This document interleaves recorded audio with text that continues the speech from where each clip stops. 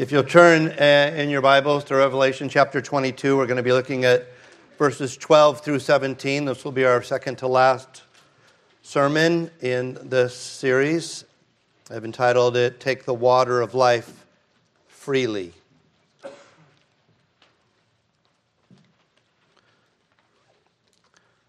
Revelation chapter 22, verses 12 through 17. Hear now the word of God.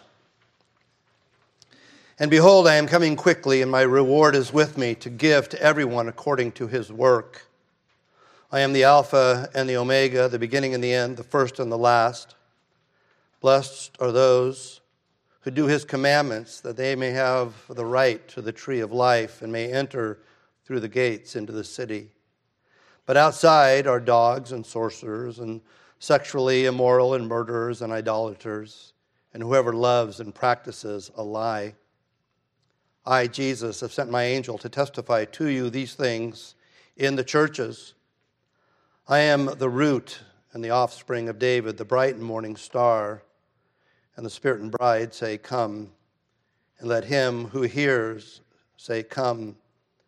And let him who thirsts come. Whoever desires, let him take the water of life freely. Thus far, the reading of God's word. Let's pray. Father in heaven, there is so much unconquered territory in our hearts.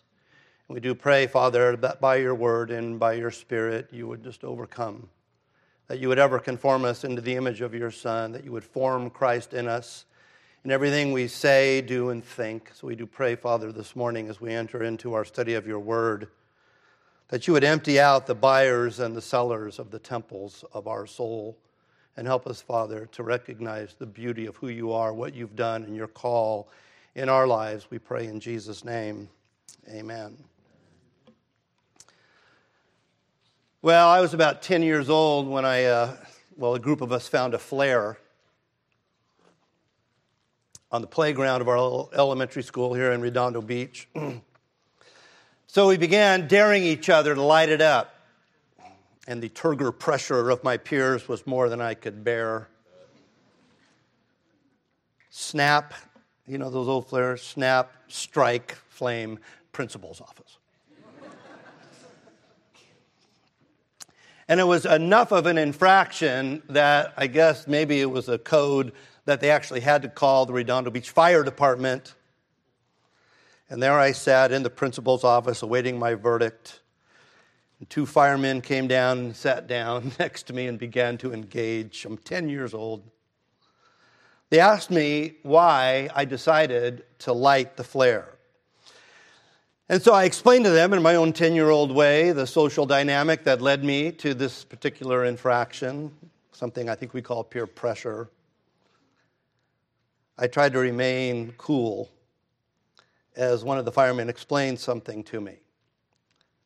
Sadly, I'm convinced that I was so cool, but not really cool at all, pretending to be cool, that this fireman probably walked away from me thinking that his engagement with me was an entire waste of time. Yet here I am, almost 60 years later, sharing this story with you. Don't ever underestimate what God might do, even if you're talking to somebody and it seems like they've just blown you off, because I'm sure I looked like I blew him off. And yet, sometimes things get implanted in there and they remain. He said to me, and this is what I remember, Son, in this world, there are leaders and there are followers, and you need to decide which you're going to be. Now, as years went on, I began to realize, really by the grace of God, that ultimately, everybody is following somebody. And in order for me to be the kind of person that was not the follower that this fireman was talking about, because that was a follower in a negative way, I had to make a decision, well, who am I actually going to follow then? Because we're all following somebody. It might be a series of different things, but still, that which motivates us to follow here, here, and here is something that we're led to follow by our environment, by our parents, and so forth. So the question that I asked myself, the question I'm asking you, who, in the final analysis, are you going to follow? And Jesus said you can't have two masters. You're going to love one, you're going to hate the other. Who is in charge of your life? To whom will you ultimately bow the knee? Because it's going to be somebody. Whose name will be stamped upon your forehead and your hand? Right? Who will you follow with the way you think, and who will you follow with the way you behave? Is a recurring theme throughout the Revelation. As I've said, it's not about tattoos and it's not about subcutaneous computer chips. It is about who owns your heart, your mind, and who owns your behavior. That was the question that was asked of me, and that's the question I'm asking of you. Who's in charge? Verse 12, and behold, I am coming quickly, and my reward is with me to give to everyone according to his work. Well, it's not as if answering naysayers is or really should be a ministerial priority. I'm not about coming here and kind of trying to, in an apologetic form, deal with everybody who's got something critical to say about the Christian faith. But there are times when the naysayers, there are times when the critics have a point. And when that point goes out, I think we as a church, we as Christians should be able to give an answer to those particular criticisms. Many of you maybe have heard of Vincent Bugliosi. He was the attorney on the Charles Manson trial back in the 60s, early 70s. And he wrote a book, he wrote the famous book, Helter Skelter, but he wrote another book called The Divinity of Doubt, The God Question, where he really puts the scriptures on trial. It's almost as if, as a lawyer, he's going to indict the Bible, really indict Jesus Christ himself. And this indictment comes as a result of the failed prophecies of Jesus. But Bugliosi didn't come up with this on his own. Years earlier, the famous atheist Bertrand Russell offered the very same criticisms in a very famous book that he wrote called Why I Am Not a Christian. That Jesus offered failed prophecies was the criticism that they offered. Now keep this in mind, that's no small thing in the Bible. If you're a prophet and you're a failed prophet and you lie in your prophecies, the penalty for that was death. So it's a big deal, these criticisms. Now, the reason I bring this up is because among the many passages that they would cite in the Bible in terms of failed prophecies is the one we're looking at right now. This idea, behold, I am coming, when? Quickly. Now, that's not the only one. Sometimes if you have one passage, you're like going, okay, we need to understand that one passage. And I'm not going to go into detail here because we've done it before, but I think you need to understand there are many passages that become problematic when it comes to the timing of these events. So I'm going to just mention a few here, not go into details, because I just want to highlight one specific part of these many passages. One is in Matthew 16, 27 and 28. For the Son of Man will come in the glory of his Father and with his angels. Sounds kind of like the second coming. And then he will reward each according to his works. Sounds like the passage we just read. Assuredly I say to you, now this is where it gets, and I'm asking you to be good students. I'm asking you to read it and draw this conclusion yourself. Assuredly I say to you, there are some standing here who shall not taste death till they see the Son of Man coming in his kingdom. So I'm just going to ask you, what's the natural reading of that? Jesus is teaching. He is saying, there are some of you standing here who will not die. Now, some people would say, well, that was the transfiguration, but that only happened a week later. Everybody was still going to be alive. But the destruction of the temple, the coming in judgment, that happened 40 years later. Some of them would be alive, some of them would not. The point here is, though, he's saying he's coming with his angels in glory to yield everybody according to their works, and yet he's saying some of you are still going to be alive when that happens. Actually, some people have argued that some of those people are still alive somewhere. That's somebody who's committed to their doctrine. But this isn't the only one. Mark 9:1, and he said to them, "Surely I say to you, there are some standing here who will not taste death till they see the kingdom of God present with power." Again, in another passage, and I can't get into the details here, we've talked about it before, this passage speaks of the tribulation. It speaks of the sun being darkened. It speaks of the moon not giving out its light. This is all in Mark 13. And then Jesus teaches, "Surely I say to you, this generation will by no means pass away till all these things take place." It's the near demonstrative. This generation, not that generation, not some generation, this generation. What's the natural reading of that? Again, in Luke 9:26 and 27, "For whoever is ashamed of me and my words, of him the Son of Man will be ashamed when he comes in his own glory and in his Father's and of the holy angels." You see the event. It's a big event. "But I tell you, truly, there are some standing here who shall not taste death till they see the kingdom of God." But it's not just in the Gospels. We read in James 5:8, "You also be patient, establish your hearts, for the coming of the Lord is at hand." What does "at hand" mean? It meant then what it means now, and that is it's about to happen. Now, we've got the context. If those of you who study your Bibles know that context is important, right?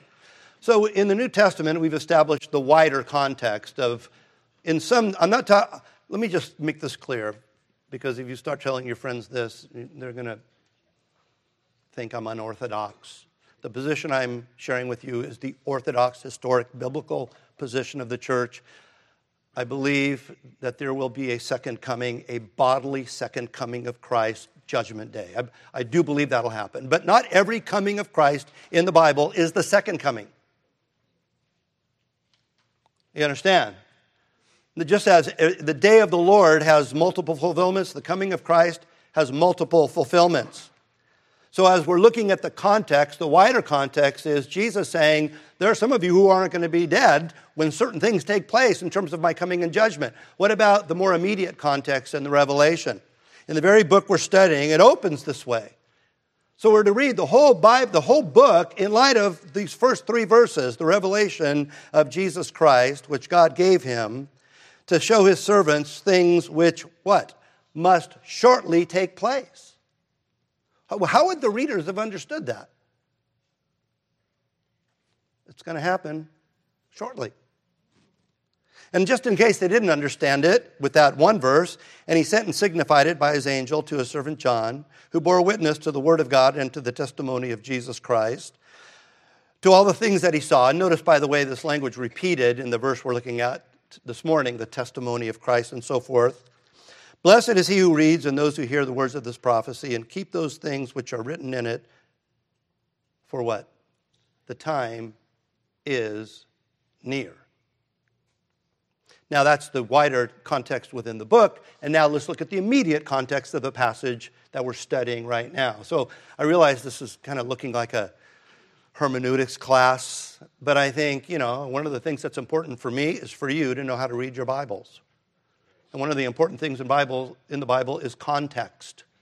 So we've established the wider context of the New Testament. We've established the context within the Revelation. And now the immediate context of the very passage that we're looking at. Chapter 22, verses 6 and 7. "Then he said to me, these words are faithful and true, and the Lord God of the holy prophets sent his angel to show his servants the things which must shortly take place. Behold," here we have it again, "I am coming quickly. Blessed is he who keeps the words of the prophecy of this book." And then finally, "And he said to me, do not seal up the words of the prophecy." And I got into that last time because you don't seal it up. In Daniel, they sealed it up because it wasn't going to happen for 400 years. Here he's saying, don't seal it up. Why? Don't put it on the shelf because it's about to happen, for the time is at hand.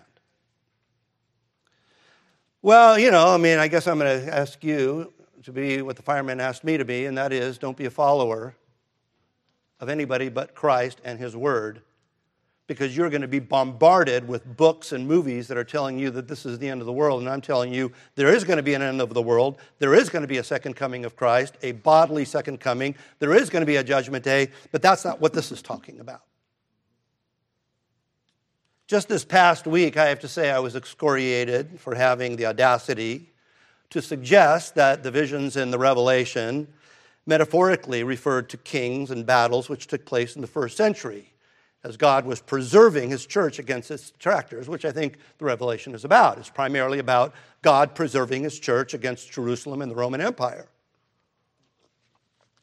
Big old long DM kind of ripping into me, and I don't have a thin skin about this. I've been doing this for a long time. And I don't want to say I don't care what people think. I probably care more than I show. Same way I didn't show my real self to the firemen. I want to hear people's criticisms. But, this whole system has built into it kind of this accusation that when the rapture happens, I'm going to be one of the guys left behind, because I don't believe in a premillennial, pre-tribulational, dispensational rapture. Of course, I would be me and Calvin and Luther and Jonathan Edwards, and I guess I'll hang out with them until all this comes to pass. But here's the deal. Many of the detractors will take the passages that I just read about some standing here who will not taste death. It's happening soon. It's coming quickly. They'll take those, which, by the way, have no metaphor in them at all, right? It's just direct pedagogical language, and they will morph those into something that is just exegetically unnatural. So here's the deal. Things that are apocalyptic in their language, things that are metaphorical in their language, let them be metaphorical. But things that are didactic or pedagogical or just designed to clearly narrate and instruct, let them be what they say. It's going to happen soon. So although the Revelation does address the final judgment, I think in Revelation chapter 20, we see the great white throne judgment. We see the second coming of Christ. Primarily, and if you haven't gotten anything from me in this whole series, hopefully you get this, primarily, the Revelation concerns the transition from the old covenant into the new covenant, and God preserving His church and keeping His promise to bless those who bless His covenant people and to curse those who curse His covenant people. It is about BC to AD. The Revelation is all about how we went from before Christ to Anno Domini, the changing of the ages, the new covenant. This was a promise He gave all the way back in Genesis 12:3. To bless those who bless and to curse those who curse His bride, which would be the bastion by which God would reveal Himself to this fallen world. The original readers of the Revelation were under the heavy hand of religious and political persecution from Rome and from Jerusalem. Rome as a political entity was hammering on them. Jerusalem as a religious entity was just seeking to corrupt them. The Romans would have people bow the knee to Caesar. As you read your Bible, as you get older and older, certain things jump out at you more than they used to. It should be horrifying to our ears, or since we're reading to our eyes as it goes into our mind, when we recognize that it was the covenant people of God, right? That old covenant church who answered Pilate with these words, "We have no king but Caesar." That was the church talking. We have no king but Caesar. I've argued in the past that I think this is the first taking of the mark of the beast that we see recorded in the New Testament. When they said, no, I'll tell you who our king is. I'll tell you who we'll bow before. Caesar is Lord. And those same covenant people knew the course that they had to take in order to enlist Rome in their quest to kill Jesus, because they couldn't do it on their own, because they were under Rome. So how do you get Rome mad at Jesus? Well, there are many passages I could have called upon, but Acts 17, 6 and 7, these men who have turned the world upside down. He's talking about the followers of Jesus. I love that idea, that they're turning the world upside down. As some commentators say, what they really were doing was turning the world right side up. But you get, the idiom. They were turning the world upside down, these Christians. And Jason has received them. So this guy is allowing them to have quarters. And they are all acting against the decree of Caesar, saying there is another king, Jesus. You want to get Rome against you? Let them know that their king has a king. We've been praying for the Chinese church. Why they had to leave China and go to Korea and then Thailand and then end up in Texas? It wasn't because they prayed, and it wasn't even because they believed in justification by grace alone through faith alone. It was because they believed that there's a king above all kings. They're going to let the communist leaders in China or Russia or wherever, they're going to let you have your Bible study. They're going to let you pray as long as you're benign and insignificant. But the moment you start writing, as these pastors have done, against abortion, the moment you say no, when you do this, you are violating the law of God, and you're not bowing the knee to the one who is your king, you're going to get in a lot of trouble. And that's what was happening in the first century church. That's the context of the Revelation. These churches were under the heavy hand of Rome and under the perversion of Jerusalem. Jesus was born, lived, and died in a politically and religiously hostile environment. They tried to kill him the day he was born. And they were trying to kill him his whole life. I don't know, sometimes we see movies about Jesus, and he's like walking his dog on the Sea of Galilee as everything is peaceful. It's not. And he was killed, but he rose again. And he would ensure the preservation of his bride, the church. And the primary theme in the Revelation is the call for his bride to remain faithful. I'm coming, and I'm going to divide the waters here, so you make sure that you're on the right side, not only of history, but of eternity. Some of these people in these churches would most assuredly die. I'm not preaching a prosperity gospel here. Postmillennialism is not a prosperity gospel. You may have to die for your faith. But their blood would be the seed of the church. And that church would continue to move forward. And that temple, which was the earmark of Jerusalem and the Roman Empire, they would become an afterthought, while the kingdom of God would endure forever. And you and I sit here as part of that kingdom. But it is a fight.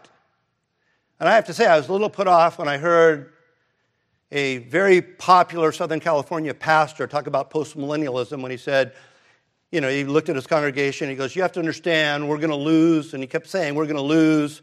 He goes, what are you, postmillennial? You think we're going to waltz into the kingdom of God and put the entire world under our feet and take over the world? Let me tell you, that's not postmillennialism. Postmillennialism isn't waltzing into the kingdom of God.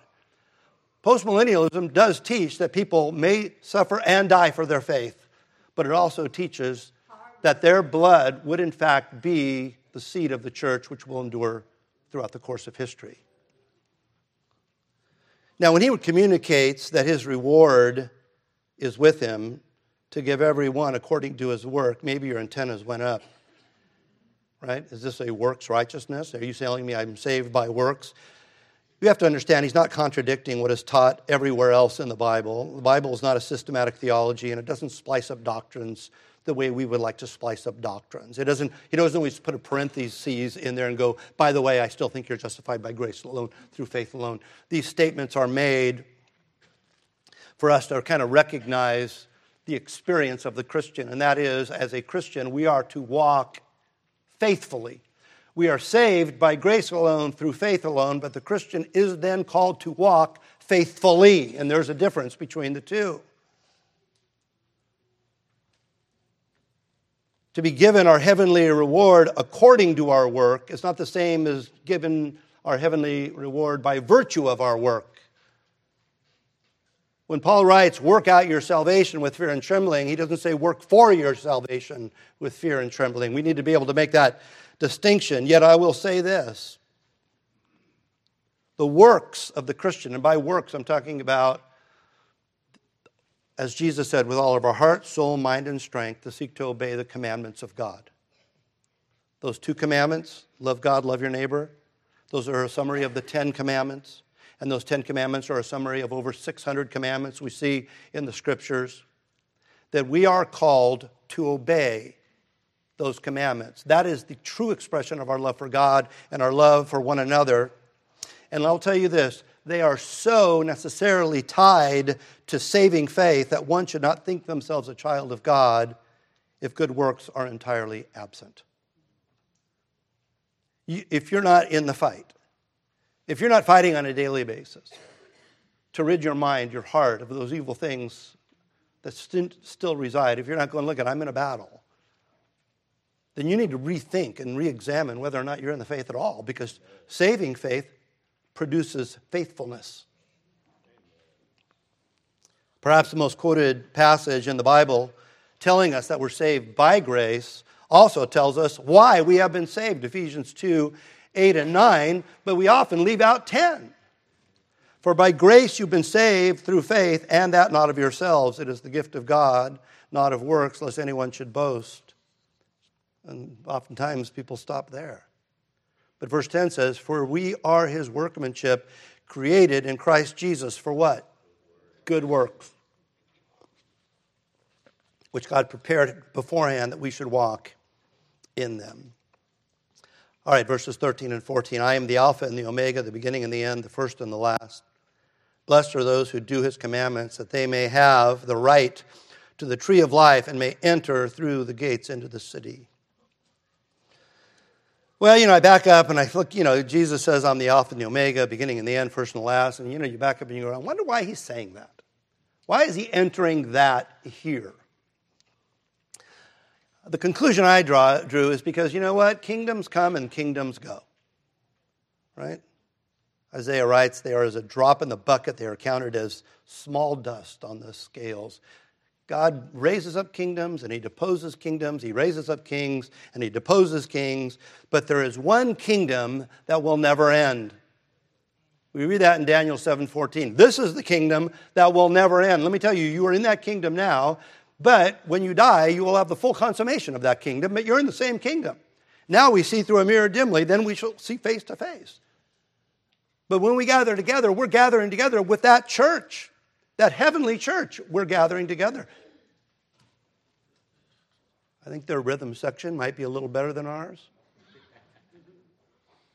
But we should praise, recognizing that's where we are. We are with that eternal kingdom, not to get on the rhythm. I don't even really know what a rhythm section is, but do we have a rhythm section?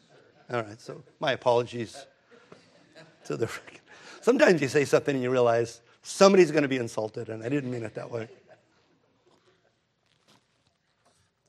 But we have a kingdom that will never end because we have a king that will never die. He died once, he rose again, and he will never again die. And not only is he our king, even as Bob prayed, he is our prophet giving us this word. It's his testimony, as we'll see, but he's also our priest. He's our living priest.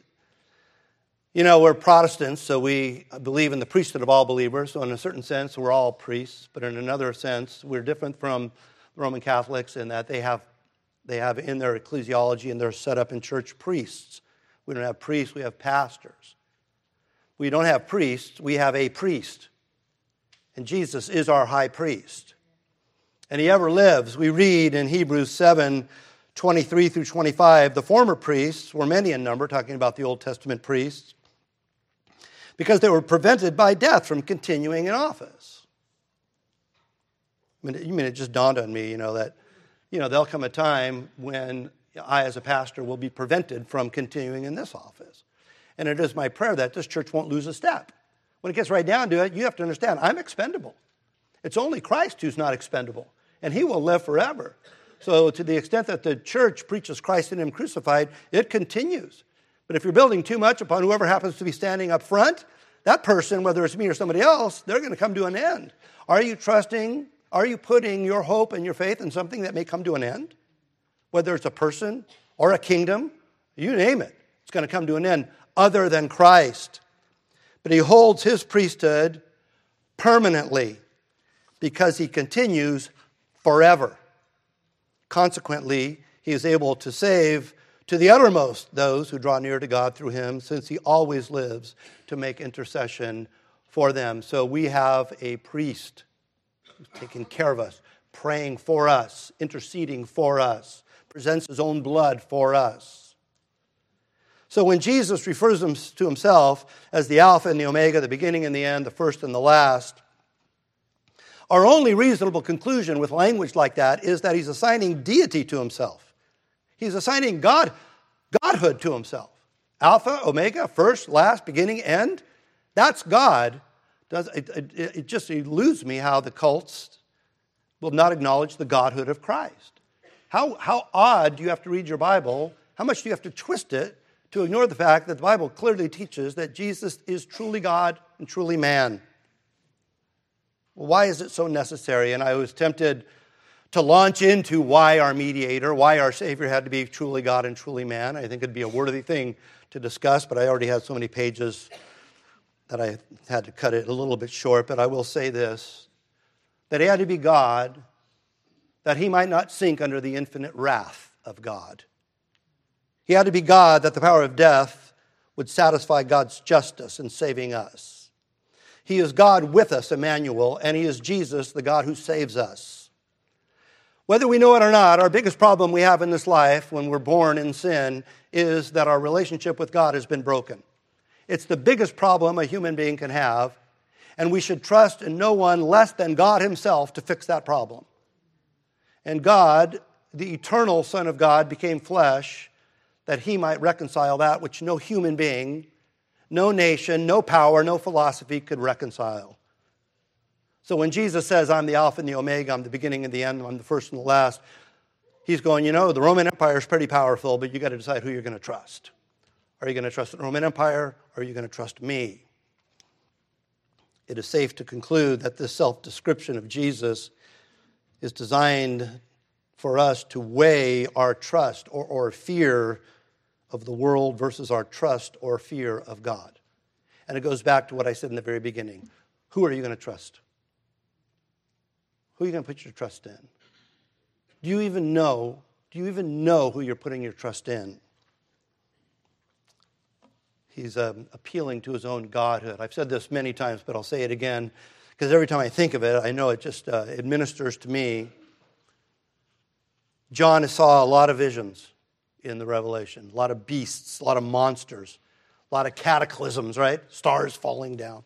But there was only one vision that he saw that made him fall down as dead, and that was the vision of the glorified Christ. We need to know who's in charge. We need to know the power of the living God. Then, in that event in Revelation 1, where John falls as dead, remember what Jesus does? He lays his right hand upon him. He says, don't be afraid. I mean, that's one of the passages in Amazing Grace I really, really love, and that is, it's by grace he taught my heart to fear, and by grace those fears relieved. All of that revelation was all by the grace of God. He fell down by the grace of God, and Jesus lifted him up by the grace of God.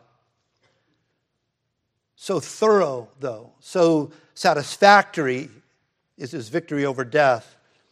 And I don't know if we think about it this way. He uses language that it's almost uncomfortable in describing our access to the tree of life, our access to that city of God, that our access to heaven, our access to peace with the living God. He uses language almost uncomfortable that we have a right. A right. You know what? I'm an American. Most of you here are probably Americans. We love our rights. Right? We appeal to our rights. You get pulled over, you get brought in. I have a right. I have a right to a phone call. I have a right to an attorney. I think most of us would take a deep breath before we look to God and say, hey, I have rights. Yet that's the word that is used. You have a right. The same author in his gospel put it this way, but as many as received him, to them, it's the same word in the Greek, to them he gave the right to become children of God, to those who believe in his name. It makes you, I hope it elevates your understanding in terms of what Christ has done for you, that you actually have a right to this position. It's not a right based upon anything you are, anything you've done. I mean, the next verse in John 1:12, the next verse 13 says, not by the will of man, nor by the will of the flesh, or by anything. By the way, it's not anything that was found in you that gave you that right.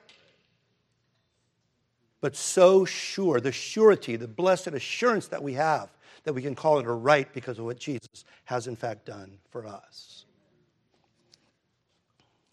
Verse 15, but outside are dogs and sorcerers and sexually immoral and murderers and idolaters and whoever loves and practices a lie. I realize we live in a church that has grown very uncomfortable with the idea that there are those excluded from the kingdom of God. I understand the world that I'm living in. We try to be more inclusive than Jesus. Just briefly, and I don't want to get into the weeds on every last single thing because I don't think he's giving an exhaustive list here, but just to kind of get us understanding, the dogs here are probably referring to some type of sexual deviancy based upon Deuteronomy 23:18. Sorcerers, he mentions. Why are sorcerers so evil? Because they're seeking to supplant the wisdom of God by guiding us in wisdom and direction. They're saying, no, don't look at the Word of God. Don't pray. You come into my little den. I'll look at your palm and tell you what you have to do. You see, they're taking the place of God. Sexually immoral covers the vast spectrum of sexual perversions that destroy families, which inevitably destroy cultures. Murderers are those who have jettisoned the idea that men and women are made in the image of God, and so we feel free to kill unborn babies. We feel free to kill the elderly. We feel free to just put people to death because it's convenient. So we have this idea that it's okay to take life. Idolaters are those who are committed to bow to the knee to anyone except for the true living God. And those who love and practice lies, they're the ones who are convinced that because their darkness deserves to prevail, they can bend the truth beyond recognition. It is so easy how people can lie. People lie. Friends, it's not an act of love to make someone comfortable in their sin and rebellion against God. That is not an act of love on your part. People, myself included, I take comfort in those passages in the Bible where we see Jesus dining with sinners. I like that, right? The Pharisees criticize, why does your master dine with sinners? And I've heard people, just this last week, our pastor kind of used that as a reason that we should allow people to become part of our church who engage in, homosexual lifestyle or transgenderism or, lesbianism or the whole host of things. They're like going, yeah, you people who think those things are wrong, you're the Pharisees. Jesus would sup with those people. And if you're not really paying attention, you could be made to feel guilty. But when you start reading those passages where Jesus dined with the sinners, when he was criticized and how he responded, what we have to recognize is that he met them in their sin, he dined with them in their sin, but he didn't leave them in their sin. That's conveniently ignored in this whole dialogue. Let me just give you one example in Matthew 9:12 and 13, when Jesus heard that they were criticizing him for dining with sinners. He said to them, those who are well have no need of a physician, but those who are sick. By the way, these are metaphors for sinlessness and sinfulness. But go and learn what this means. I desire mercy and not sacrifice, for I did not come to call the righteous, but sinners to repentance. So at some point in the evening meal, when Jesus was dining with the sinners, you know what they would hear? What they probably already heard if they listened to this answer. Are you saying I'm one of the sinners? I came for the sinners. Are you one of the sinners? So, because if you are one of the sinners, not only did I come for the sinners, but I came for the sinners to call them to do what? To repent. Friends, there are few things more dangerous than false assurance. You think you're being loving by letting somebody live a life where the Bible, the verse that we're looking at right now, outside of the kingdom of God. Paul even wrote about it in 1 Corinthians 6. He goes, don't be deceived. People who live a life of rebellion against God are excluded from the kingdom of God. You're not being loving when you comfort them in living in that sin. Now, I'm not saying to be harsh. I'm not saying to be mean-spirited. We are to be loving. But you know what? I mean, I know I say this verse a lot, but it's a true verse. Faithful are the wounds of a friend. And you know what? If you're willing to speak out gently, lovingly, keeping this in mind, that no matter how loving and gentle you are, you will be accused of being judgmental in a negative way. But you need to be ready to blow that trumpet. In Ezekiel, it talks about blowing the trumpet. And if you don't blow that trumpet of warning, and this, I'm not to lay a big guilt trip on you, but if you don't blow that warning of trumpet, their blood is where? On your hands. But God has given us a serious responsibility when it comes to calling out sin and calling people to repentance. Verse 16, I, Jesus, have sent my angel to testify to you these things in the churches. I am the root and offspring of David, the bright and morning star. Well, we live in a world where it's becoming increasingly difficult to ascertain truth. I don't know how many links I get a day that contradict each other, and you're trying to figure out what's really going on here. But God has given us His Word. The message of Revelation had immediate and direct application to the 7 churches to whom it was addressed. Right? So they know something's about to happen. What does that mean to us? Here's what it means to us. It means that this applies with equal measure to all churches throughout the course of history who find themselves in similar situations. That we are not to allow ourselves to be overly dependent upon the Caesar, or we're not allowed ourselves to be overly swayed by false religion, no matter how powerful, no matter how effective it might be. If you're promised riches, if you're promised position, that you need to recognize this, that God has given us His testimony in the Scriptures. And that needs to be the place where we hang our hat. That needs to be the place where we go in terms of our foundation. Whether the onslaught comes from Christ-rejecting religions or the heavy-handed political oppression that inevitably comes throughout cultures, the church must ever hear that testimony. Am I interested in your testimony? Sure. But it's interesting, and when you meet with the elders, we'll ask you, if you want to be a member, we'll go, tell us how Christ brought you into His kingdom, and that's your testimony. And that's great. But you know what? Your testimony is not the testimony. Right? The testimony is found in the Word of God. It's His testimony. And that is the testimony that needs to ever prevail. And the testimony is this, that Jesus is the root and offspring of David. What is that? The root and offspring of David.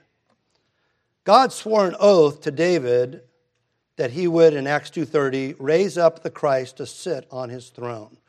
So David, just so you understand the way this works, was a king in the Old Testament, in the Old Covenant.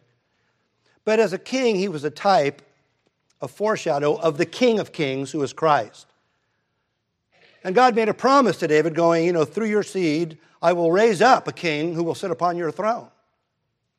So the Christ would sit upon the throne of David, which was not a throne merely of Israel, but the throne of all, right? The King of Kings and Lord of Lords. Let me ask you a question. When did that happen?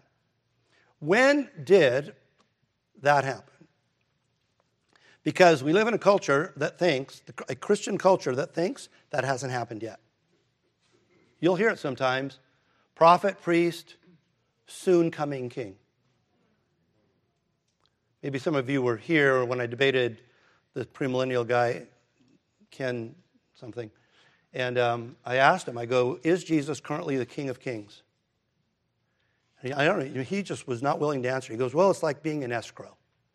Like, okay, I'm not familiar with second escrows in the Bible. Like, where do you see that in the Bible? Is he currently the King of Kings and Lord of Lords? And he would not answer yes to that question. But Acts tells us that, and this is the context of Acts 30, he would raise up Christ to sit on his throne. Acts 2:31, he, foreseeing this, spoke of the resurrection of Christ. Jesus was born, he lived, he died, he rose again, and he ascended where? To the right hand of God, where he currently sits as King of Kings and Lord of Lords. This book starts off telling us that Jesus is the ruler over the kings of the earth. He is not the coming king. He is the king. That he is the bright and morning star speaks of the beginning of a new day. This idea, the picture there would be, the day is beginning and you've got this first star in the sky. I think we underestimate how dark the world was prior to the coming of Christ. And he came and this new covenant began. So in a certain sense, this bright and morning star was the beginning of the new covenant. It was the beginning of this new dawn in human history. I like to compare it this way, because in the Old Covenant, God was found only with the nation of Israel, right? If you wanted to have interaction with God, you had to go to Israel. You had to go to the temple, right? So you had a very thin line of the grace of God in the Old Testament. I compare it to fireworks display we see on the 4th of July, right? Where the whole sky is dark and you've got this one line going up, right? In the dark. There's firework. This little light is going up.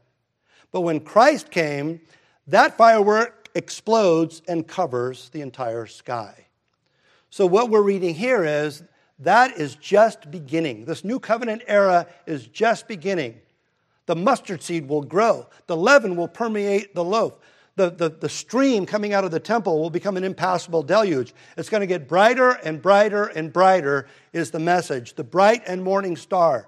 But let us not just think of that in terms of some type of end times picture, some kind of eschatological scheme, because it becomes very personal as well. It starts in your heart. It starts in my heart. Peter put it this way. Peter writes of a lamp shining in a dark place until the day dawns and the morning star rises in your hearts. So we can't get lost in the big picture. I could ask you, what's your contribution to the light? Are you shining your light? Or is it hidden under a peck measure? So nobody could see it. Finally, and the Spirit and bride say, come, and let him who hears say, come, and let him who thirsts come. Whoever desires, let him take the water of life freely. So through the work of the Spirit and the bride of Christ, these proclamations, these should resonate with us. That we should ever agree and pray that God would intervene in human history. They're saying, come and do this. You've promised to do this, come and do it. Come and intervene. Preserve your bride. Advance your kingdom. We pray today, thy kingdom come, right? Thy kingdom come, thy will be done. We are praying that his kingdom would continue to come. His will would continue to be done on earth as it is in heaven. Pray. Say, come, Lord Jesus, come. And let me just say it this way, it just popped in my head. There are a lot of people pining away for the second coming. And I'm like, sometimes I find that a really unhealthy kind of obsession. It's this idea that I just want to get out of here. No. God has called you to stay, and if you're going to call for the coming of Christ, call for him to come and bring revival. Call for him to come and bring his message. Call for him to come and bring repentance. Don't call for him to come and rescue you. That's something that's promised, but we need to recognize we're in a fight. But that fight's going nowhere unless, in fact, the Spirit and bride call upon the Lord to come and intervene in human history, because all of our efforts mean nothing apart from the work of Christ and his intervention in human history. And finally, let us not lose sight of this, and I don't know if you remember, because this is sermon 62, one more sermon on this. And I said my goal in the Revelation is to approach the Revelation ministerially and not just kind of as a prophecy conference or something like that. And I do pray that it has been ministerial to you. I do pray that it has revealed to you things about God in terms of who He is, what He has done, what He's doing, what He will do. I pray that it's ministerial to you in terms of its call in your life. The call to walk in a certain way, to live a certain way, to pray a certain way, to praise God in a certain way. But it should be ministerial. So I want to end with a quote here from David Clark, Gordon Clark's dad, for those of you who know these guys. And he wrote this book, so full of judgments and the smoke of torment from the lake of fire, does not leave the reader with only such visions in mind. Right? It's not just about that looks good on a movie screen. He writes, the grace of God and the mercy of God shines out grandly amid them all. Whosoever will, let him take of the water of life freely. Let us pray. Father in heaven, we do pray that we would not lose sight of the centrality of the fact that Jesus provides those living waters, that He is in fact the central focus not only of the Revelation, but of all of Scripture and of all of creation, that our minds and our hearts should ever be focused upon Him, that we would fix our eyes upon the author and finisher of our faith. And may, Father, that give us great hope in the midst of our struggles and difficulties. And may we, Father, be good warriors, standing strong in the Lord, knowing that the Lord is our strength. And we do pray, Father, that you would continue to come and that you would continue to bring your message and your kingdom upon a world that's in desperate need of it. In Jesus' name, amen.